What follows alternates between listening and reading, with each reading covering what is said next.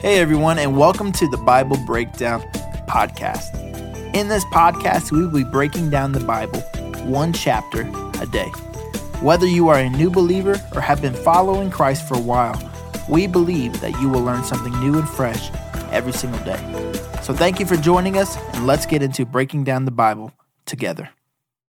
Well, hello, welcome back to the Bible Breakdown Podcast with your host, Pastor Brandon. Today, 1 Samuel chapter 24, and if I could give this one a title, it would be Leave Them to the Lord. Leave, not lead, leave them to the Lord. You know, one of the things that I think that most of us have struggled with at some point in our life is the idea of forgiveness and the idea of unforgiveness. Unforgiveness can absolutely destroy you. And I heard someone say one time that unforgiveness is like setting yourself on fire and hoping your neighbor dies of smoke inhalation. All it does is destroy you. And sometimes we get into these moments when we say, you know what, God, you know your word says, vengeance is mine, saith God, I will repay. Well, God, you're real busy. Someone will take care of things, right? And we're going to see how David had that opportunity today, but instead he decided to leave it in the hands of the Lord. And we're going to get into that in just a moment and how he just about had his chance if he wanted to take it. But before that, as always, if you like what we're doing here, make sure you like, share, subscribe to the YouTube channel. Make sure you leave us a 5-star review on the wonderful podcast. And you guys are always my favorites. And make sure you're going to the Facebook group, Bible Breakdown Discussion, where we are digging into God's Word. And I'm going to tell you something, the more we dig, the more we find. And today is one of those days where it's a difficult one because we've all been there. You know, maybe there's one of you that's never been there, but you keep living, you'll be there. Somebody's done something bad to you, something they shouldn't have done, something that should have never happened. And then you are challenged with a moment and you're challenged to forgive or at least let God do the punishment. That's hard to do depending on what they have done. And when we talk about this idea of forgiveness, I think sometimes we have a wrong idea of what forgiveness is. Forgiveness is not saying what they did was right. Forgiveness is not saying it was okay.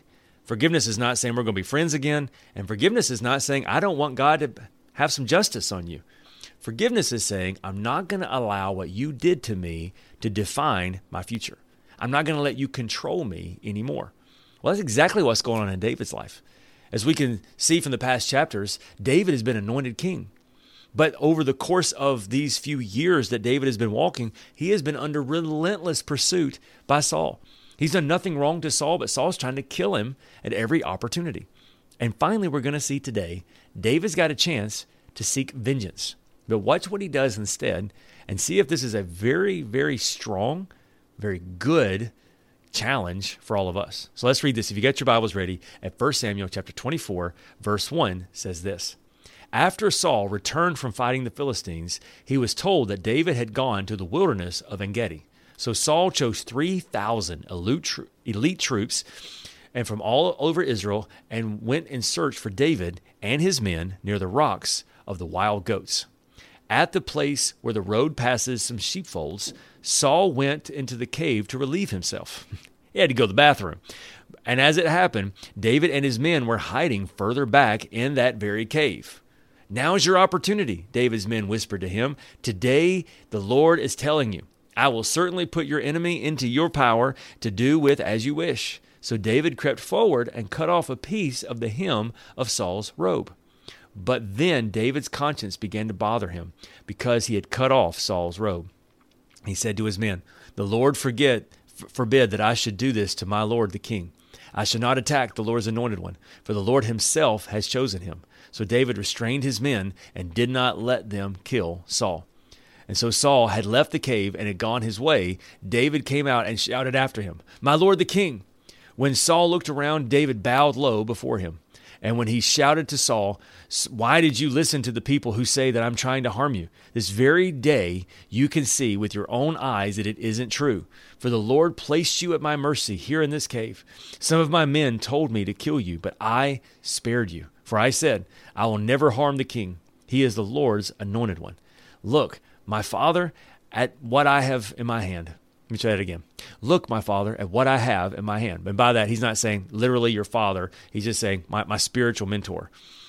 It is a piece of the hem of your robe. I have cut it off, but I did not kill you. This proves that I am not trying to harm you and that I have not sinned against you, even though you have been hunting me to kill me. May the Lord judge between us. Perhaps the Lord will punish you for what you are trying to do to me, but I will never harm you. As the old proverb says, from evil people will come evil deeds. So you can be sure that I will never harm you. Who is the king in Israel trying to catch anyway? Should you really spend this time chasing one as worthless as a dead dog or a single flea? May the Lord therefore judge which of us is right and punish the guilty one. He is my advocate, and he will rescue me from your power. And when David had finished speaking, Saul called back, Is that really you, my son David? Then he began to cry, and he said to David, You are a better man than I am, for you have repaid me good for evil. Yes, you have been amazingly kind to me today, for when the Lord had put me in a place where you could have killed me, you didn't do it. Who else would have let his enemy get away as you had me in your power? May the Lord reward you well for your kindness that you have shown me today. And now I realize that you are surely going to be king, and that the kingdom of Israel will flourish under your rule. Now, swear to me by the Lord that when this happens, you will not kill my family and destroy my line of descendants.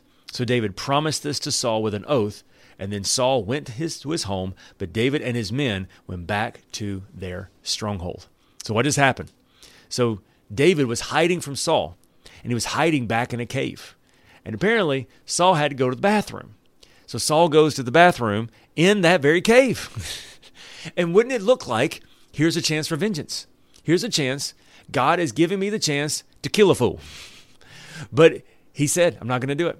I am not going to take matters into my own hands, even though it would be easy. Instead, I am going to leave this person to the Lord. Because here's the thing. Two wrongs don't make a right. It may feel good in the moment, but it will destroy your soul. And so as he said, I'm doing the right thing. And perhaps the Lord will punish you for what you're trying to do, but I'm not going to do it. That's hard. That's hard. Because you know what a lot of people say? A lot of people say, I earned this. I deserve this. I need this. We watch movies with $500 million budgets about people who are wronged, and then the whole movie's about them getting even. And so the problem with that is then we think that we're supposed to get even. The challenge with that is you might get even, but you won't get healed. I've known people who've had the opportunity to get even. And can I tell you, I've never met one person yet that it healed their soul. I've heard people say, oh, it felt good, and I don't regret it, and all that kind of stuff. But you talk to them, they're still bitter. They're still broken. 20 years later, they're still talking about it. And they're not talking about it as in how good their soul is. They're still talking about vengeance. And it's hard to do. It's really hard to do.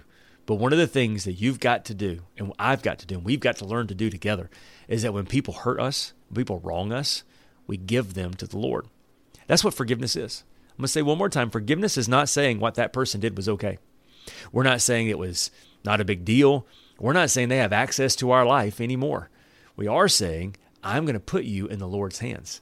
And I'm not going to get your blood on my hands, figuratively, by getting involved in this. Perhaps the Lord will judge you according to what you've done for me or from me, but it will not come from me. That's hard, but there's freedom there. So I want to encourage you today. If you're struggling with something that someone has done to you, can I tell you, give it to the Lord. Perhaps the Lord will judge them, but don't let it come from your hands. Don't let your hands become stained. Don't let them control you.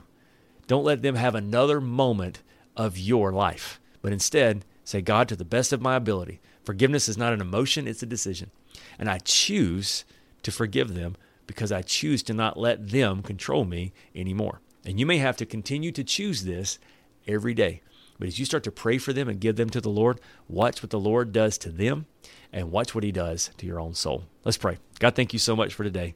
Thank you, God, that you give us the grace to do things we could never do ourselves. God, we trust you in all things. In Jesus' name we pray. Amen. Amen. Well, don't forget, God's word says in 1 Samuel chapter 12, be sure to fear the Lord and faithfully serve him. Think of all the wonderful things he has done for you. I love you. I'll see you tomorrow for 1 Samuel chapter 25.